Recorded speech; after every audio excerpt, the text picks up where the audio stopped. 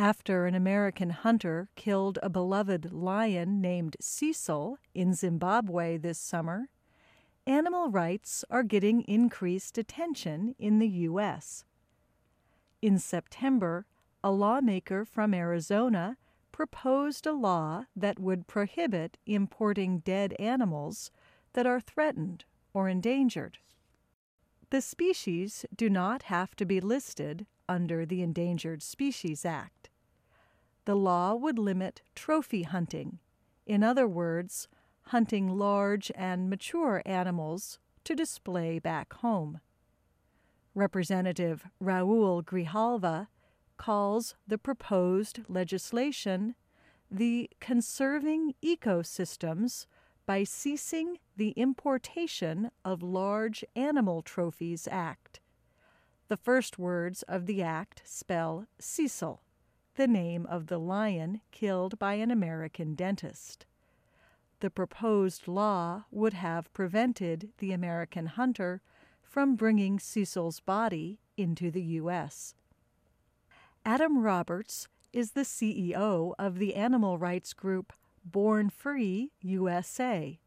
He says more than 500 lions are killed every year in Africa as trophies. When you take an individual like Cecil out of the family system and out of the ecosystem, it has dire consequences, he says.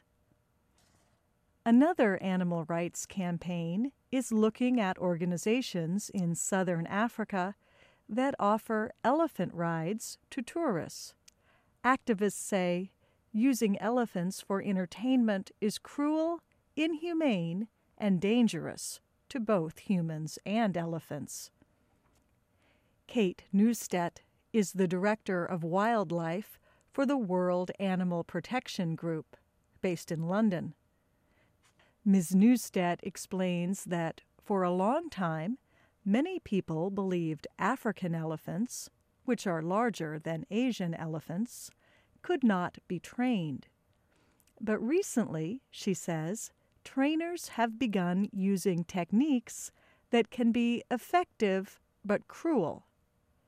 The elephants are taken sometimes months old from their mothers, Ms. Neustedt says, and when they're very young, juvenile elephants go through what's called the crush. And in this, they're trapped in a small cage, tied up with ropes so they can't move, and the trainers are poking them with sticks, hitting them with whips and wooden batons as well, until the elephant's spirit actually breaks. Many of the better-known tourist organizations say they use only positive training techniques. But Ms. Neustedt says even under the best training methods, no elephant enjoys giving rides or being in entertainment ever or anywhere. In addition, the U.S. Humane Society says trainers can use abusive methods to control elephants. They are often chained for many hours every day. They may also be prevented from having social contact with other elephants. And the U.S. Humane Society adds, elephants are unpredictable.